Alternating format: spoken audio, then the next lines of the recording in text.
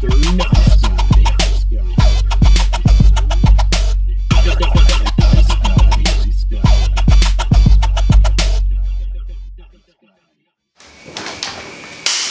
to another edition of Mr. Nice Guy. I'm Ben Slowey, and boy, I'm happy to be doing this episode because one of the most important people in my life is on the show. Dana Samuels is visiting all the way home from LA, and yeah, they're a really close friend of mine in the Jewish student life at Hillel.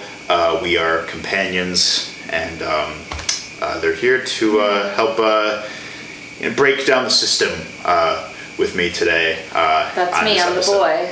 Yes. You are, yeah. You will. Well, you are. You have always been one of the most like insightful people in like checking other people around you. Yeah. But you do it without a love and compassion, which is important. Like, so, I don't know, like if you let people around you be shitty, like you're also a shitty person. Mm-hmm. And they're like, and the more empathy one approaches in like being like, yo, like you should check yourself, you know, the more receptive people usually are to it, and you've always done that. So it's like compassion and empathy. Like if you don't have, like, I have the personal belief that we all as human beings are capable of this really radical empathy. Like you look at the technology in your pocket, the rare earth metals that are in it, and the mining that went into it, and the exploitation of the workers, and the whole process of getting this phone into your pocket, like, is filled with so much exploitation, and there's slavery. And if we were to feel the empathy that we are capable of as human beings, every time we looked at our technology, we would be undone. Mm-hmm. And like we shut that off, and we continue to live our lives as if like this isn't, like with our empathy shut off. Yeah. We're capable of so much more. Oh, totally. And like the more you tap into that, the more you like see the people happening around you. And it's, I'm not saying like, oh, you're a bad person because you said XYZ. It's like, I see that like you are a person who has compassion. I see you're a person who has empathy, and you can tap into that more. Mm-hmm. Like, I want to assist you in doing that because I want you to be a good person. I know you want to be a good person as well. And that is amazing and beautiful. And that's why, and that's what I love about you so much. So, welcome to the show, and also welcome back for the couple days you're here. I know that your partner is here. Shout out Audrey. Hi, Audrey. I haven't met you yet, but I'd love to at some point. I love your fruit videos. You're great, and I love you too. Yeah. For sure. It's a good time. Your focus, like at Hillel, you brought a lot of understanding with like, so you intersected social justice within your Judaism, and also LGBTQ plus issues that you brought also into the space and helped us kind of I feel like you brought a really like amazing dimension of like understanding oppressed communities into a religious circle, which is something that, you know, we don't have nearly enough of in this world in any sense. And, you know, we have a couple organizations that do that. Shout out Zao MKE. Congrats on your new space.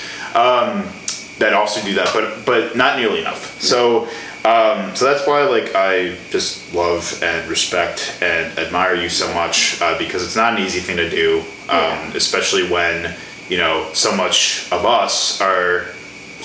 people that, you know, grew up with privilege, or they grew up in bubbles. They just grew up with, you know, sort of only understanding their immediate surroundings. They just don't have that, like knowledge or to properly demonstrate allyship. Yeah, and it's like Judaism is not only like a religion, but like it's centered around not only defiance of the norm, especially like against God. That's something I've been talking about a lot with like folks, is that like so much of our text is about like standing up to God and saying like no, you're doing a bad thing, God. Like I see what you're doing, I don't approve. Like whatever. But it's based around justice and like building a more just and ethical world. Right. Questioning things. Like there's no answers. We don't have answers in Judaism. We just have more questions. Yeah. And we just like our the legacy that we've been handed as Jews is this like is thousands of years of canonical text of people arguing about other texts and about life. And like if you're not bringing like okay, so it's like after the Holocaust, there are a few main branches to which the Jewish community went. One is Zionism, which is like arguably terrible, or more than arguably terrible, and like bases like like the ethno state. Right. The way bases Judaism around an ethno state and around like ethnocentric. And you definitely like expanded the conversation, which I will say is miles ahead of where it was at the time when we were both in college. Like people are beginning to, especially in such spaces as Hillel, which designed to be like, you know, spaces open to all Jews, which is it didn't used to, like, it's getting better. It still has work to do, but it is getting better depending on the campus. But I mean, ours at least has improved a lot with like how we talk about our Judaism as it relates to Israel, or more importantly in your case, where it doesn't. Literally, where it just is Judaism. Like Judaism is like for thousands of years without Israel. And like the thing is like and like I want to participate in Judaism. That I want to participate in Judaism and Jewish community that is not about Israel. That is fulfilling. That is spiritually, emotionally, and even physically fulfilling to Jews who live in the diaspora. That is informing our lives and the justice work we do, and does inform our anti-Zionism as well. It involves our striving for justice, but also can just be our quiet lives. That like in the radicalness of like being home and being in the self and being in the small community and being in the local. Right. What can that Judaism look like? What can that Judaism look like in an interfaith setting? Yeah. I really try to stay away from like having conversations about Israel because it's not like my thing, and also it puts me in a space of like trying to prove myself as a good enough anti-Zionist or a good enough Jew. There's never going to be a good enough Jew. Right. Well, and so I think that's another part of it is that people seem to always be curious how Jews, like, it's such a like it's almost like a given that we're going to be expected to talk about Israel just because we're Jews. We with my own Judaism, like I feel like I'm pretty much like a secular humanist. I'm not like really religious at all. Like I don't, the dogmatic principle of religion just never really like meant much to me. I identify more with like just being a good person and like also Jewish atheism is as old as Judaism itself. And I really just feel like, it's like for Jews that do want to like connect with Israel, like it's so hard these days because none of the politics and just the government, and I just don't feel like Israel and its politics and its administration, like at least how it currently is, just does not align with my beliefs and what it means to be a good person that sees like not only equality but equity specifically as an essential component to I don't even think Israel thinks that Judaism isn't like, and the ways that like taking Jewish ethics into account, taking Jewish law into account, that's beyond like really right-wing orthodoxy. Yeah. Like, I don't think Israel has Judaism in mind. It doesn't. Don't. I don't think it's all power. It's power, which is kind of what we were talking about at the beginning of this conversation, where like we were discussing empathy, like approaching with empathy, and also like why oppression occurs in the first place. And I'm no historian, but if I were to kind of logically like break it down, I'd say that like we as human beings, we crave control. We crave control over a sense of control gives us some sort of peace with our being. I think that is really interesting. And I think, don't believe that. Well, I think that control, that sense of control, we've been so. I think that throughout history we've externalized that sense of control, and that takes a form of power over others. And I think that's inherently linked with like toxic masculinity and colonialism. I don't think that's innate to human nature. I do not think that's human nature. Why do you think toxic masculinity and colonialism occurred in the first place? I think it's patriarchy. It's a model that was built of power of the few. Because I think it is inherent. Like there's an inclination towards selfishness, and letting that run rampant becomes control. Letting that run rampant becomes colonialism. With checks and balances of a community. Of a community. Like, selfishness is, I can say 100%. Selfishness is a part of human nature. It's a part of, like, the nature of all things to want to live and succeed. But letting a small few really take hold of that selfishness and build systems of power around that becomes what you're talking about. Yeah. And it is human nature to want a sense of control. Like, that is psychology. Like, that's why anxiety stems from a perceived lack of control. We've just, it hasn't been taught growing up. Like, it hasn't been normalized for us to really look inwardly and properly communicate our emotions. Specifically men. Men especially are not good at that. And I think that's kind of how the patriarchy was established, was because it was that select few that created a system, and it snowballed into us being isolated from each other, and especially men not being able to talk about emotions and things. Right. Because and that toxic masculinity as a result has made men even further, it's like a snowball. Yeah, exactly. It's just evolved into where we are now, where us men, in our circles, our communities, our media, our everything, like, men are so used to having power, authority. Being able to have power, authority over others. Exactly. Like, being able to having some sort of influence over their surroundings, and also being able to and being used to dominating a space. And we're finally at a point where there's never enough work that can be done, but we're at least talking about it, and circles are doing their work to undo it.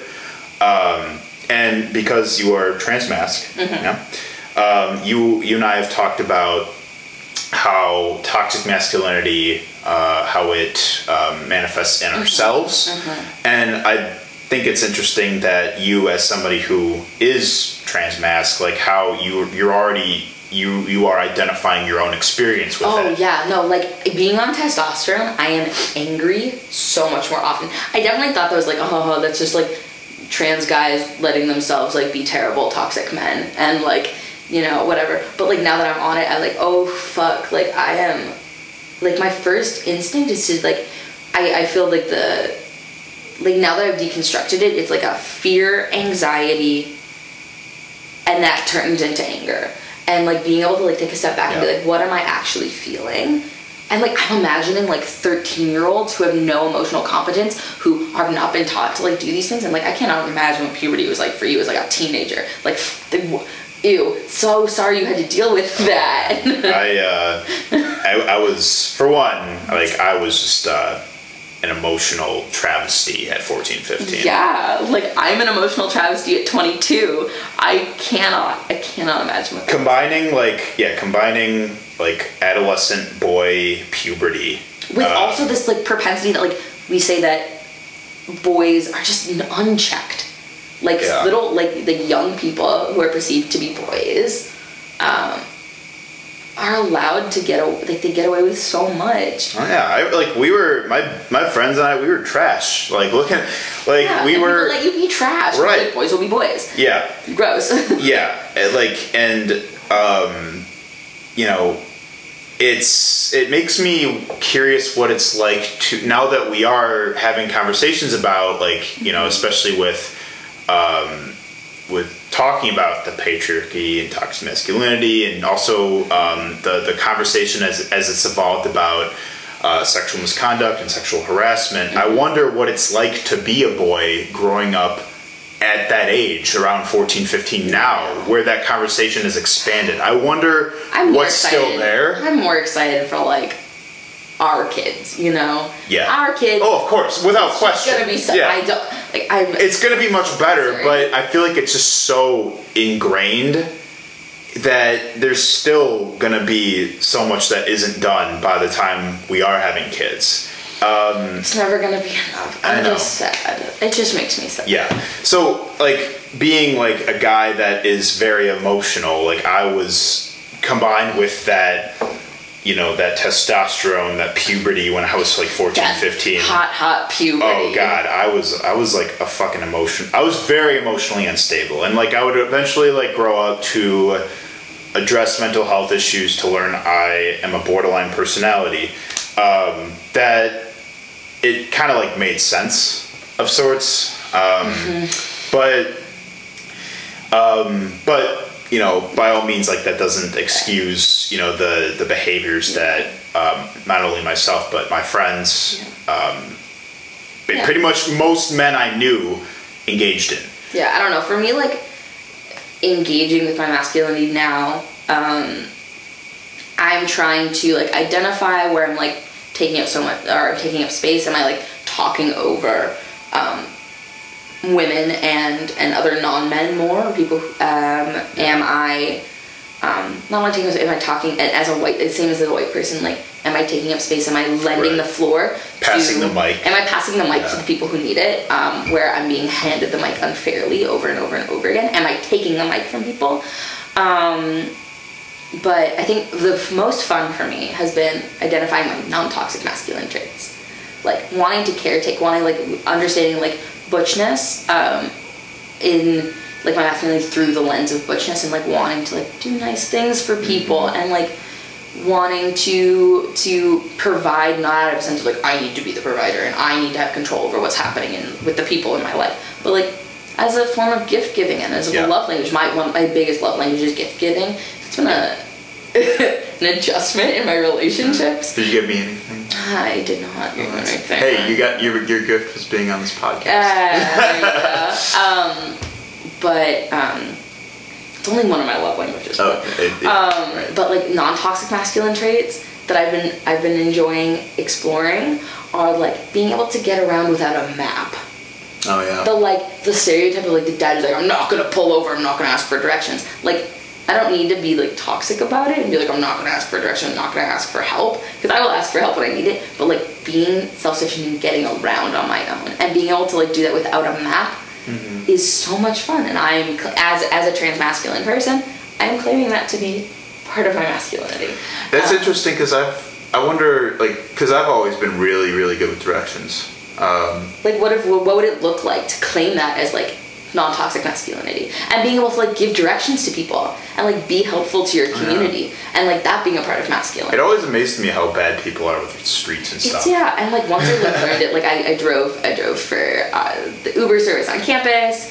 I did Uber for, like, a hot second there. Like, living without a smartphone in college. Right, you had the flip phone. I had my flip phone. And then I switched to, like, the tiny smartphone that, like, wasn't good for anything. Now I'm on a regular smartphone, much to my own chagrin.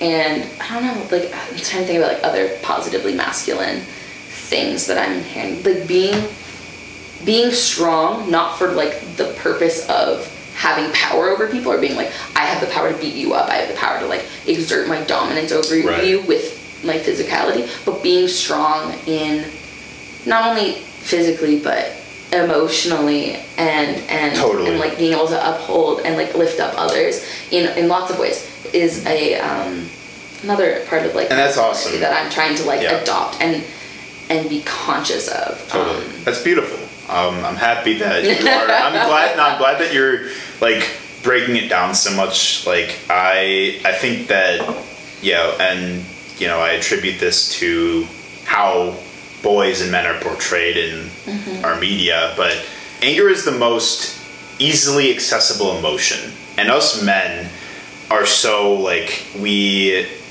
like to exert force because it's so accessible to us, and because we are not, it's never been emphasized for us to like break down our emotions in a rational way. So our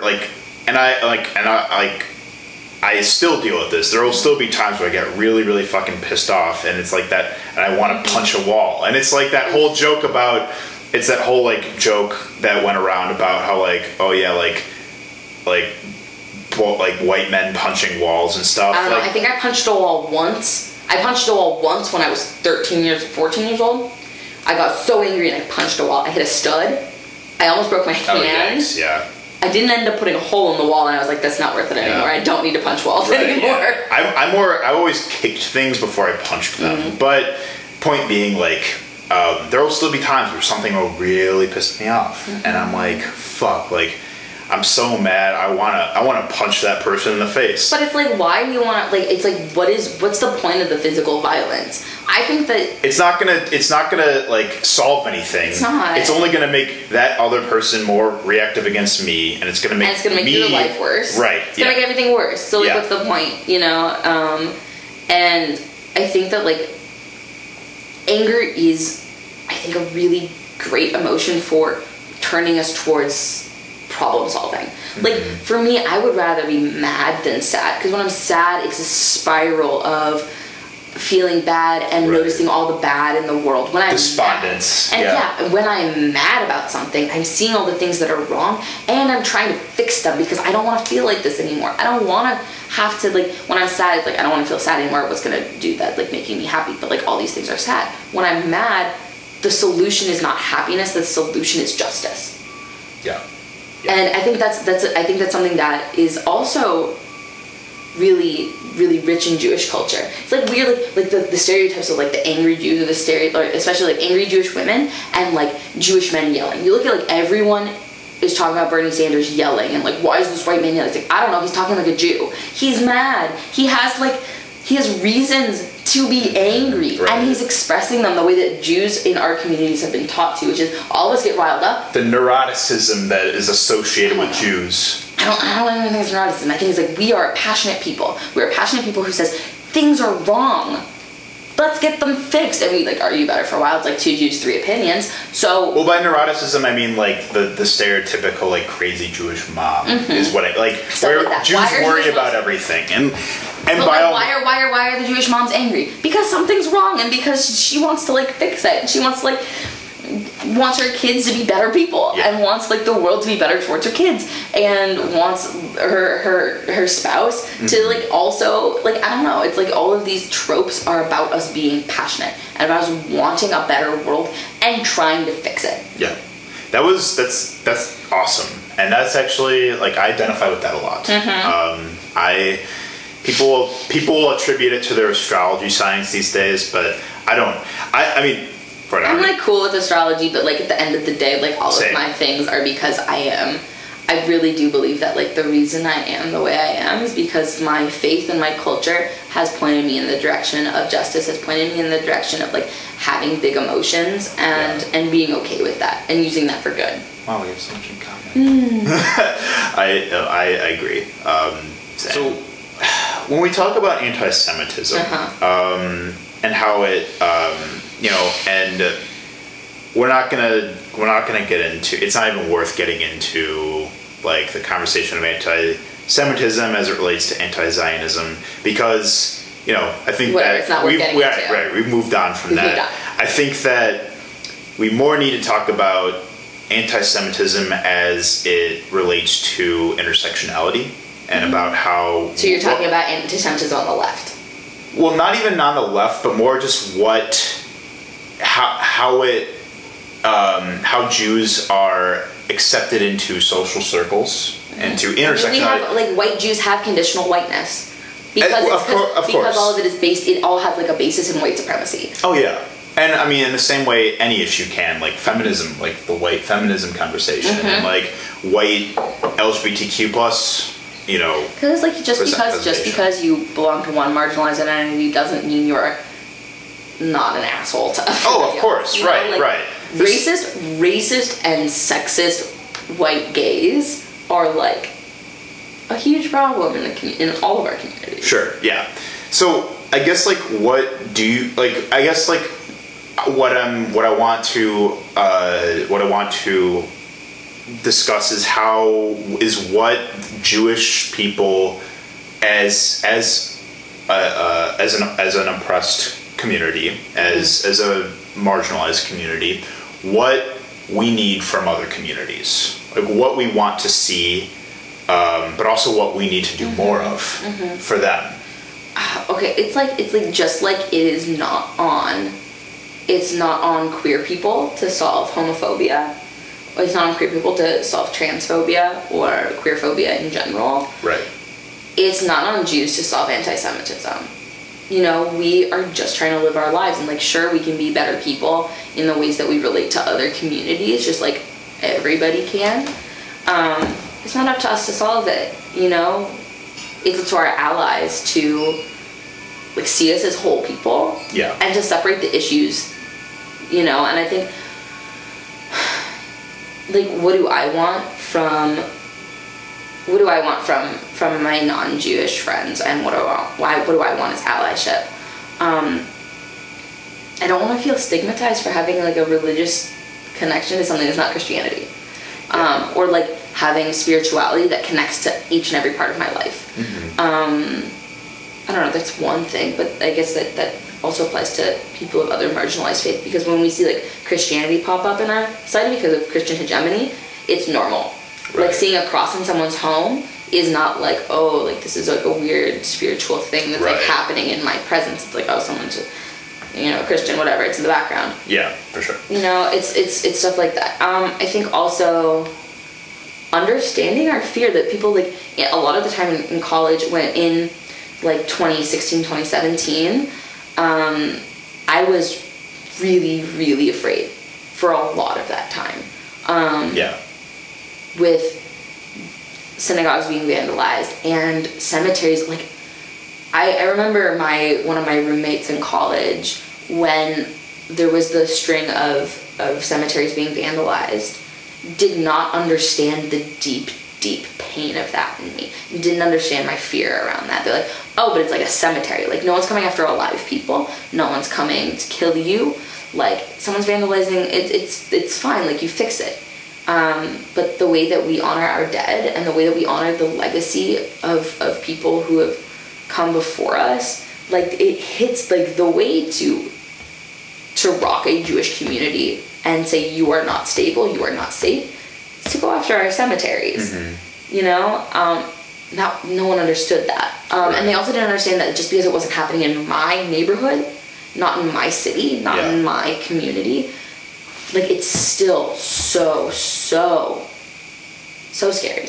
Yeah. On that note, like, there's definitely something that reminds me of that, is how, like, also how we've talked about gun violence in our communities. Like, before, like I mean, as like the mass shootings have occurred, like, over the years, and as, you know, people are struggling to like not be desensitized by it, it's like we have to act, we have to, like, you know, prevent this from happening again. You know, a lot of us will still have it in our mind that it's like, well, like, that'd be so scary if that happened in my community, like. But Jews seeing it in Jewish communities halfway around the world, it hits home. Oh yeah, and on that note, like, it's like we've still thought, I feel like it's so in people's minds where it's like, oh, we're in a pretty safe neighborhood, that stuff doesn't happen here. But no, one of my friends got shot recently, a couple months ago. There was also, like, very shortly after that, there was a shooting at the Miramar Theater, right down the street. These things, like, there's gunshots that I hear, like, from time to time in this neighborhood. Like, gun violence is fucking all over the place. Yeah. And I think the way that like it's going to affect everyone, and I think for the Jewish community right now, the question is whether or not we're going to work with cops. Oh yeah, right. And because I think in Jewish communities, I think that anti-violence movements and anti-violence rhetoric is really common in Jewish communities. And that yes, there are a lot of Jews, just like there are a lot of people in all different kinds of intersectional places, and people of marginalized identities who are prone to violence and who don't care about the teachings of our communities and will go to those places. But I think that as a community that's been hard hit by gun violence, as victims of gun violence, and gun violence being directed towards us, it's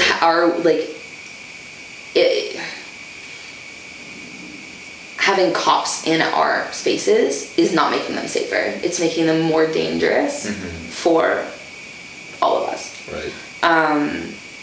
Especially for Jews of color who already face a lot of racism in our communities, like walking into shul and being asked, like, "Oh, are you new here? Are you converting? Who's your friend?" Like XYZ. The microaggressions that they face day by day, and like that it's just explicit racism to other them like right off the bat. Right off the bat, when a Jew is a Jew is a Jew is a Jew. All right, yeah. And having cops in our spaces does not make that any better. It makes it worse. Yeah. And there's a lot of momentum in the Jewish community right now to be anti-gun and to be pro-gun reform. I don't think that's being coupled with enough community resource to keep us safe from gun violence. And we resort to having cops outside of our shuls, outside of synagogue, during holidays, during services, XYZ. When it's sorry.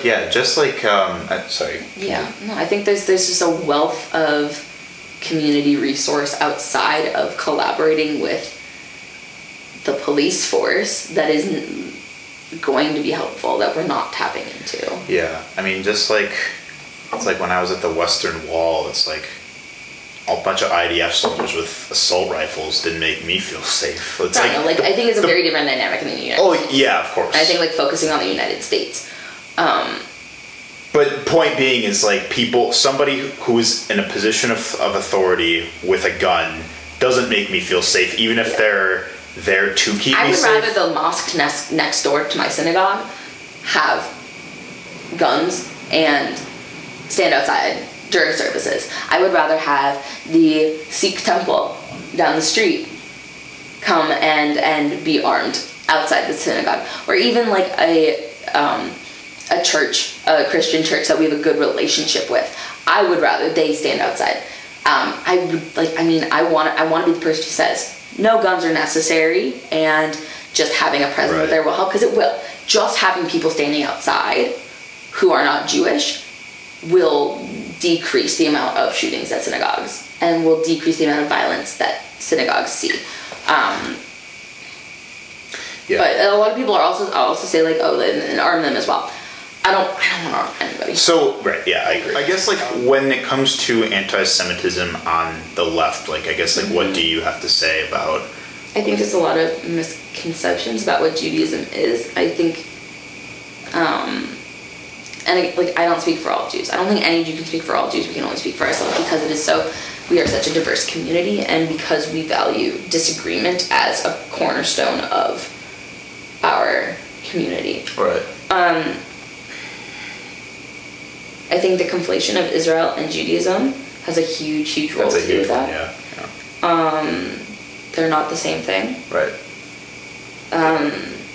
As we touched on before, so not to beat a dead horse. And I think also people just not understanding Judaism. Right. I think the assimilation that Jews have gone through, that third branch of people assimilating out of fear, has hurt the Jewish community, and then when we try to reconnect, it's being misconstrued as something on the right, because the public image of what is Judaism is a lot of this right-wing, even anti-Zionist Orthodox Jews, talking about very insular, segregated Jewish communities of like Hasidic Jews who get a really bad name because there are a lot of really amazing Hasidic Jews. But I think the misconstrued notion that Judaism is insular feeds off of patriarchy, feeds into patriarchy, that like thinking about Judaism as like this controlling black hat. There's also like all of the like Jews control the world and Jews control the media. Right, yeah. That comes directly from like Protocols of the Elders of Zion, like early like anti-Semitic propaganda. Yeah. That continue to exist in the left. That we're being villainized for like having roles in the media when the reason like why Hollywood was created was because Jews weren't allowed to have any other jobs. And then McCarthyism came in, we weren't allowed to be in the media. And like all the other things that, you know, like Jews trying to survive has always been turned into Jews trying to control the world. Yeah. And that continues, we continue to see those tropes on the right and on the left. Well, yeah, and I agree. And I think part of that is, like, another part of it is sort of what you were saying about how, like, it's very misunderstood, like, the extent to which anti-Semitism still exists is that we constantly, like, our plight gets minimized a lot. Like, people will openly ask, like, oh, like, are Jews even really being oppressed? Exactly. Like, I don't see it's anti-Semitism because all they see is like this conditional whiteness of white Jews and how Right. white Jews are succeeding, often in ways that are antithetical to Jewish culture and Jewish religion and Jewish ethic, and they continue to build these tropes of Jews control the world, Jews control the money, Jews control the banks. Like the whole like Jews control the banks comes from like Christians. The church said Christians can't and Christian and Catholics can't touch money, can't control the money, so they put Jews in it, and then they villainized that job. So the Jews continued to be the villain because we were doing money, but we couldn't get any other jobs because those jobs were holier and those jobs were like the evil Jews with the money. And it's this circular, like, we can't put ourselves in fields where like there's no such thing as a good Jew. There will never be such anything as a good Jew in the eyes of the world. Right, yeah. Like, and even if there's these good Jews, then there are always going to be bad Jews, you know? Right. And it's always going to be built on these stereotypes and all of like the ways that we've been villainized. I feel like you might have at some point too, like, I feel like I've sort of like internalized it a lot, and like I'll even, you know, be complicit in that too, where it's like internalized anti-Semitism. Where it's like anytime there's anything related to like a Jew like being like frugal about money or being like something to do with money, I'm always like, I've even been like, oh, there's such a Jew, you know, like. Yeah, but also like turning things like the shooting at Tree of Life Synagogue or the Parkland shooting. Parkland shooting was directed at Jews. There was a swastika carved into that boy's gun. Yeah. Like, that was it. The majority of the victims were Jewish or perceived to be Jewish. That was an anti-Semitic attack. Right. And so was the Tree of Life shooting. We turned that conversation into gun reform and gun control before we talk about anti-Semitism, because we've been conditioned to think that anti-Semitism is not as bad. That us as Jews have to make up for the fact that we're Jewish by putting other people first and putting other justice movements before our own safety and equality and dignity. How do you look up? Were you finished? Yeah, sure. How do you feel about what happened with like the Dyke March with the Pride flag? I think that's just going back into like anti-Zionism and the misunderstanding of conflating Israel and Zionism and Israel and Judaism and Zionism. Yeah. I think that's like the same issue back where we were, and it's a lot more complicated, it's a lot more nuanced, and I think it's really nuanced on all sides of this, and not listening to each other is where it's coming from. Right, yeah. Yeah, totally. And there always, I can be better, and I can learn, and maybe my personal views on that will change as I continue to learn and unlearn. I saw like Vice did this this panel conversation thing with different people from the LGBTQ plus community where they talked about this issue and just kind of exchanged their viewpoints on it, and I'm curious to hear how you feel. How do you feel about the term queer? I love it. You do, because you don't think it's like degrading when other people that don't identify as queer use it. I think it's different to say like oh, you fucking queer, as to be like, and be like the queer community. We've like reclaimed the word, and I know there are people who are uncomfortable with it and they'd rather say LGBTQ, Q being questioning instead of queer. I think that is valuable. For me, it gets complicated because the people I see in my life, it turns into identity alphabet soup, and the umbrella term of queer is great. I also use the umbrella term of gay. I know a lot of people in my life who are much more uncomfortable with the umbrella term of gay to mean all people in the LGBTQIA plus and so on community, as opposed to queer. Like I have a friend who will, for days and days and days, who like shows up to my queer Bible study, and if I like describe the group as gay, they will say queer, because like it's just intercommunal dialogue. Right. Yeah. Which we know very well happens in the Jewish community a lot too. Mm-hmm. I don't know. I like it. I feel like it's more inclusive. Okay. It does. I think queer encompasses this idea that yes, like the norm is like heterosexuality and being cisgender. Yeah. Like hetero and cis normativity make us the strange ones, make us queer. Mm-hmm. And that's good to always, I think it's a good thing to always be challenging the system, because like heteronormativity and cis normativity are damaging. Of course. Yeah. And like we were talking before off camera, like about cultures all over the world have acknowledged an expansive sexual spectrum and gender spectrum, right. And even like body, like sex-wise spectrum. Yeah. It's all for spectrum. Millennia.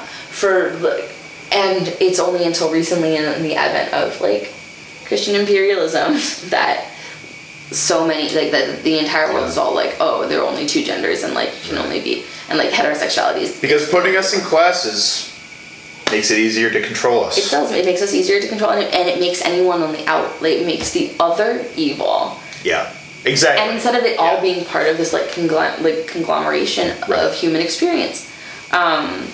And if the norm is being cisgender, being hetero, like, yes, I am queer, I am weird, I am strange, I'm not going to, like, I'm going to break that, because that's not the experience of the grand majority of people in my life. For sure. Like, it doesn't, like, the prescriptive nature of this society doesn't serve us. It sounds like it depends a lot on the context, where it's like, it's a reclamation, it's a word of reclamation. Like, I would call myself a dyke, I would call myself a faggot, I would call myself, like, even sometimes, like, in Jewish stuff, I'll call myself a kike as, like, a joke, you know? Right, yeah. And that's for me to say. And exactly, and not for other community. For other people. So, do you don't believe, like, you don't personally get uncomfortable when somebody who doesn't identify with the LGBTQ plus community uses the word queer to describe the community? Yeah. Being like the queer community? No, I'm not. I'm not upset about that. Well, and like, it's like you said, where someone could use it in a degrading way, the same way somebody could describe, or they could describe, oh, you fucking Jew. Like, say a word in a degrading way. It's like, that's the context there. It's like the really funny phenomenon on the internet when we talk about like Jews, even secular Jews or atheist Jews, like who are celebrities, and this is their parents are Jewish, they come from a Jewish heritage. Like, just call them a Jew. Like, they are Jewish. Even saying like they are Jewish or they are a Jew, easy enough. Yeah. You know, but saying like, oh, their parents are Jewish, they come from Jewish heritage, like, it's not a bad word. Being queer is not a bad thing. Right.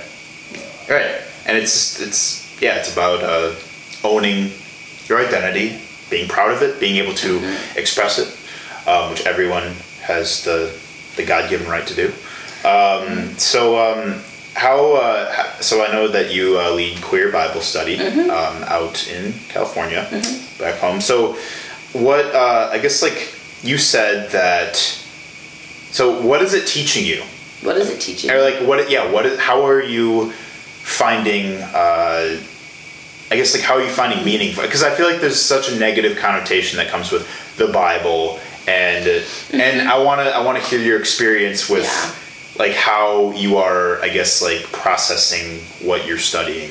Yeah, it's like, so the Bible's really gay. First off, 100%. Bible's really gay. The founder of Sfara, which is a queer yeshiva, says if a donkey were to read the Bible, the donkey would notice every single story about a donkey. Mm-hmm. As queer people reading the Bible, we notice every single queer thing because it relates to our experience as queer people. And as someone, I've never gone through the entirety of Scripture myself. I grew up really assimilated. A lot of people also did. Like, even like one of my friends who comes to my Bible study, who's like in seminary to be a pastor, has not read the entire Bible. You know, like, it's just not something that you usually do. And as queer people reclaiming it and being like, we are going to put our commentary on it, we are going to examine it, fumble through it. It's been a really beautiful and healing experience. Understanding where like already, like, chapter 28, there's a song I learned that is based on one of the verses. I was like, oh, like, that's where this, like, beautiful song that's really involved, like, really helped me ground myself in Judaism comes from. Being able to identify where those things are, being able to have, like, biblical literacy has been really, really fun for me. Like, we're only 28 chapters deep in Genesis, and I feel like I am so much more biblically literate already, and I can have those conversations with people like, isn't the Bible, like, gross and XYZ.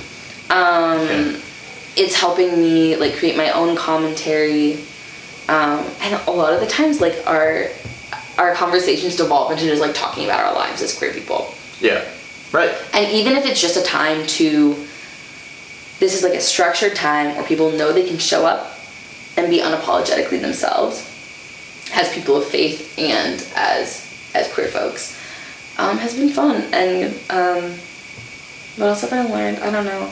I think one of the things that's really been on my mind as I do this is thinking about the characterization of God and what the narrative is there about who God is, what God is, why God is, how God is, all of the above. It's really fun thinking about God as a child. This, like, kid who's just, like, running around trying to do the right thing, is often fucking up. Yeah. And needs help, needs guidance. And, like, sometimes we're the parent who's holding God's hand, as God is this, like, youngin'. And sometimes, and how that role reversal, like, switches, and how sometimes, like, God is the parent, we are the child. And how we can simultaneously do all of that, and, like, creating a more expansive way of understanding God and divinity and whatever name you want to give it. Mm-hmm. Give that, like, a spark and essence, or the many names that we do in Judaism. I love that. Oh, that's awesome. Mm-hmm. Well, good for you. That's great. I imagine it's a good release from working at Starbucks. Oh, we were talking about this a little bit before we started recording. Being trans and applying for jobs. Mm-hmm. That has been a huge obstacle for you. Yeah, I put my pronouns on my resume because, like, I feel like I need to do myself justice in that way. And because it feels more degrading to spring it on someone in an interview. My pronouns are they, them, theirs, and a lot of people don't know how to use them, even though everyone uses them every single day. Right, yeah. They, them, theirs, like, the singular they has been around in the English language longer than the singular you. Mm-hmm. You were the first non-binary person I met, actually. First week of sophomore year, you were the first person I ever met that introduced themselves as they, them, their. Mm-hmm. And it's crazy how, like, because, like, for the first year, like, I knew you, like, I used to mess your pronouns up all the time, and you would correct me, and, but you would always say, like, it's okay, you're trying, and that's what matters. Yeah, and for me, that is what matters, is the attempt. At some point, it's like, if you had taken any longer getting my pronouns down, I would have been absolutely done with you. Like, that's, like, at some point, it's... The adjustment period's up. The adjustment period, like, you were not trying. Right, and at this point, like, I have so many non-binary friends where it's become so normalized, where it's like, it's not even, it's something that is well adjusted, and, like, But the thing is like another thing is how you readily correct people when they do misgender you. I know plenty of non-binary people that are afraid of doing that because they're afraid they don't like drawing attention to themselves. We don't have agency in those spaces because and I think that's another reason why I'm not like I have applied to dozens and dozens and dozens of places, not only in the Jewish community but also like in Jewish community work where I like want to spend the rest of my life and this is the work I want to do, but also in just like service jobs and in like working at like I applied to like what was it 100 different Starbucks in Southern California and I got called back from 3 of them. I don't think that's because my resume doesn't reflect that I'm qualified and capable. Even in like the Jewish community, I think I definitely have the skills. I've been organizing in the Jewish community for going on like 7-8 years now, and my pronouns are on my resume. And I've only gotten 2 interviews from like the 50 or so places I've sent resumes to. In the Jewish professional world, I've gotten 2 interviews, and in both of them, they brought up my pronouns. They're like, "Oh, what's this on your resume? It says they, them, theirs." And I'd be like, "Those are my pronouns." And then it turns into a conversation about gender theory and about gender and about how that works, and then also how that relates back into Judaism, how Judaism recognizes 6 different genders, and how like it's like opening Pandora's box. It opens Pandora's box, but it also closes the conversation to my competency and my ability to do those jobs. Right. And then basically the response I get is, "I'm uncomfortable. I don't know how to use this. I don't want to put in the effort to learn how to use those pronouns. We're not ready as a community. We can't give you this job." Damn. That's horrible, and I imagine that gets so tiresome. I am so burnt out. Like I spent 4 months not applying to non-Jewish community jobs. I was living at home. I was incredibly depressed. I kept getting rejection after rejection after rejection after rejection, and working so hard. And I gave up and I started applying to non-community jobs. And then that came back as nothing and nothing and nothing. I believe, sincerely, 100%, it's because I'm trans. And it's because my pronouns are on my resume and people don't want to deal with that. I have the qualifications. I graduated summa cum laude. Right. I have an honors degree. You're the reason I passed a class. You know that?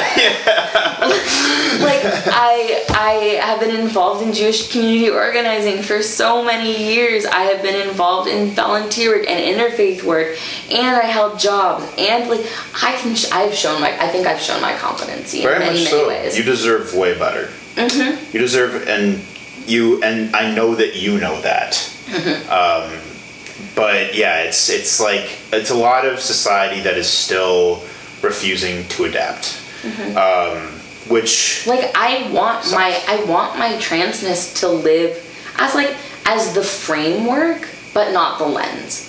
The framework of my life are all like the things that I hold, like my fatness and my queerness, and like the main lens of my life is Judaism. I try like this is who I am and how I live. Like I want to be a rabbi. I want to have a career that's based around this work, and I think that it's a good, like, just like Christians are allowed to live their lives and have the other things and like be able to live their life through a Christian lens. I want to live my life through a Jewish lens and have my queerness be an integral part of the framework that helps uplift that and hold it and like is a foundation of mine, but not necessarily the thing I talk about every day or have to engage with, like validating myself every day.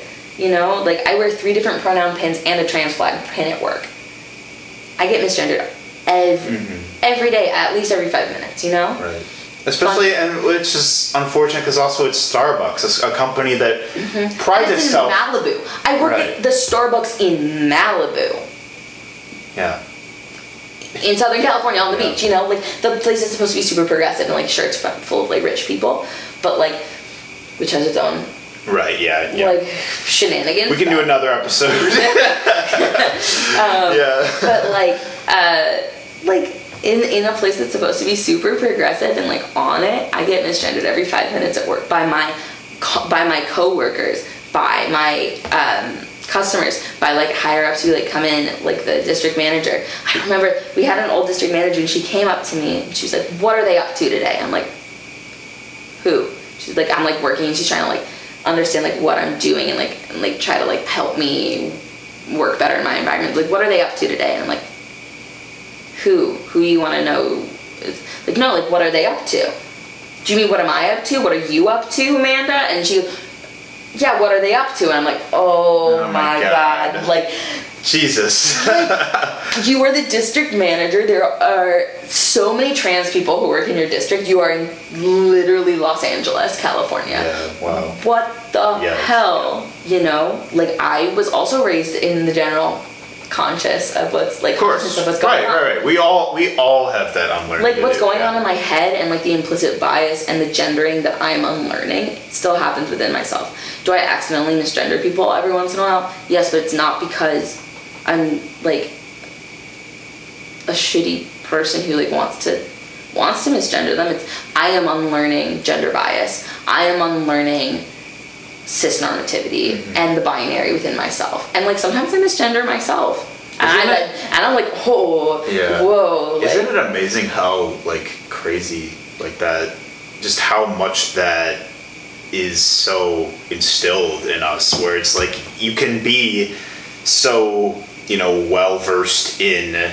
you know, in identity, in theory and identity, but still find yourself like struggling. Yeah, that's like a really like that's a real thing, and that's something that, especially like, you know, it's why I say like, you know, us to varying degrees we can always be doing better. And I say that especially because I'm a white cisgender like male that never knew any of these things or never really like had any. There was a point in my life where I didn't know any of those things. Right. It's like how much in just how much miseducation there is about allyship growing up, which I've been seeing that, you know, more and more there's LGBTQ plus issues being taught in schools, which is awesome, which just needs to become a thing everywhere, and it will be one day. People of these genders that have been using these pronouns and have had all of these varying identities are nothing new. 50 years ago, 60 years ago, we were dealing with the exact same issues in the queer community. Like, read Stone Butch Blues, and like non-binary people, trans people have always been around. It's just that, I don't know. Yes, things have gotten better, but the whole like, oh, like people of other generations or parents and grandparents' generations, like it's understandable they don't get it. No, it's not. I'm saying like it's not understandable at all. Like people like me existed all that time ago. Well, I feel like it just wasn't nearly as talked about because it was being repressed.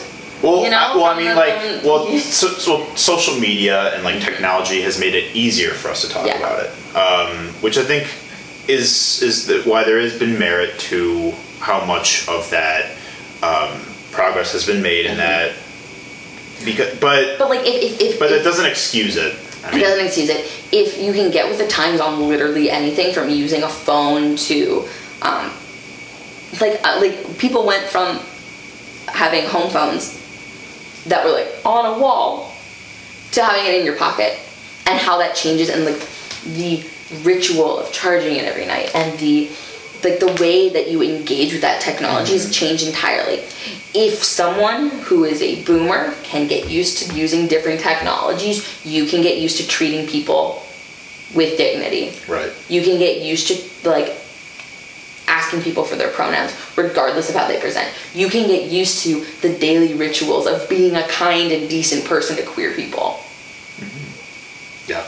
You can learn. If you can learn anything, you can also learn to like not be shitty to queer folks. And I think we came full circle with this. With, it comes out of the radical empathy. Radical empathy. That is within us. Some of us will find it earlier than others, but if you have any empathy in yourself, reach out to another person and help them do it more. Yeah. Because together we're going to build a world of compassion. Like, we're going to build a world that comes out of love and empathy and wanting the best not only for our neighbor who's sitting across the table from us, but the neighbor who is across the world from us. Mm-hmm. And when we can take everyone into consideration with that much intention, we will have a better world. Do better, y'all. Do better. Like, you can do better. Do better. We both can ourselves. I can do better. Like, there are things that I know I'm gonna look back at this interview in like 10 years and be like, holy fuck. Like, oh yeah, same. I'm already doing that. I've been doing this show for less than a year. Yeah, I'm still doing like by all means. Like, I am not the best person I can be right now. And neither am I. You know, but here's to getting better. Yes. Okay. Hi, Dana. Hi. Wow, this was a lot to unpack, but I think that we nailed some points. What do you think? Did you have you air some stuff out? Yeah, I feel like I can always do better at explaining the things I was trying to do. I still have a lot of learning to do. Again, gonna look back on this in a year and be like, oh, I'm the same way though. Like, sometimes I'll look back at, like, when I'm editing this, I'm like, fuck, why did I say why was it so hard to find words for this and shit, you know? But, you know, we're imperfect, we're fallible. So Dana, what keeps you up at night? What keeps me up at night? Climate change. We probably won't get the chance to retire in our lives. We're probably going to die of climate genocide first. That keeps me up at night. Damn. Fucking like, I don't know. That's lately. That and general anxieties about my life. I don't know. That's real. What puts you to sleep though? That's not camera appropriate. Everything flies. It's been said before. What puts me to bed? I think the notion that, like, a better world is possible. Like, we are entitled to building a better world, and we are building a better world. Yes, we are. It's our obligation for not only ourselves but for those coming after us. Mm-hmm. And I think you're doing beautiful work, and you're a beautiful human. Thank you. Okay. Thank you for being on the show. Bye, folks. Thank you for watching, Mr. Nice Guy. We'll see you next time.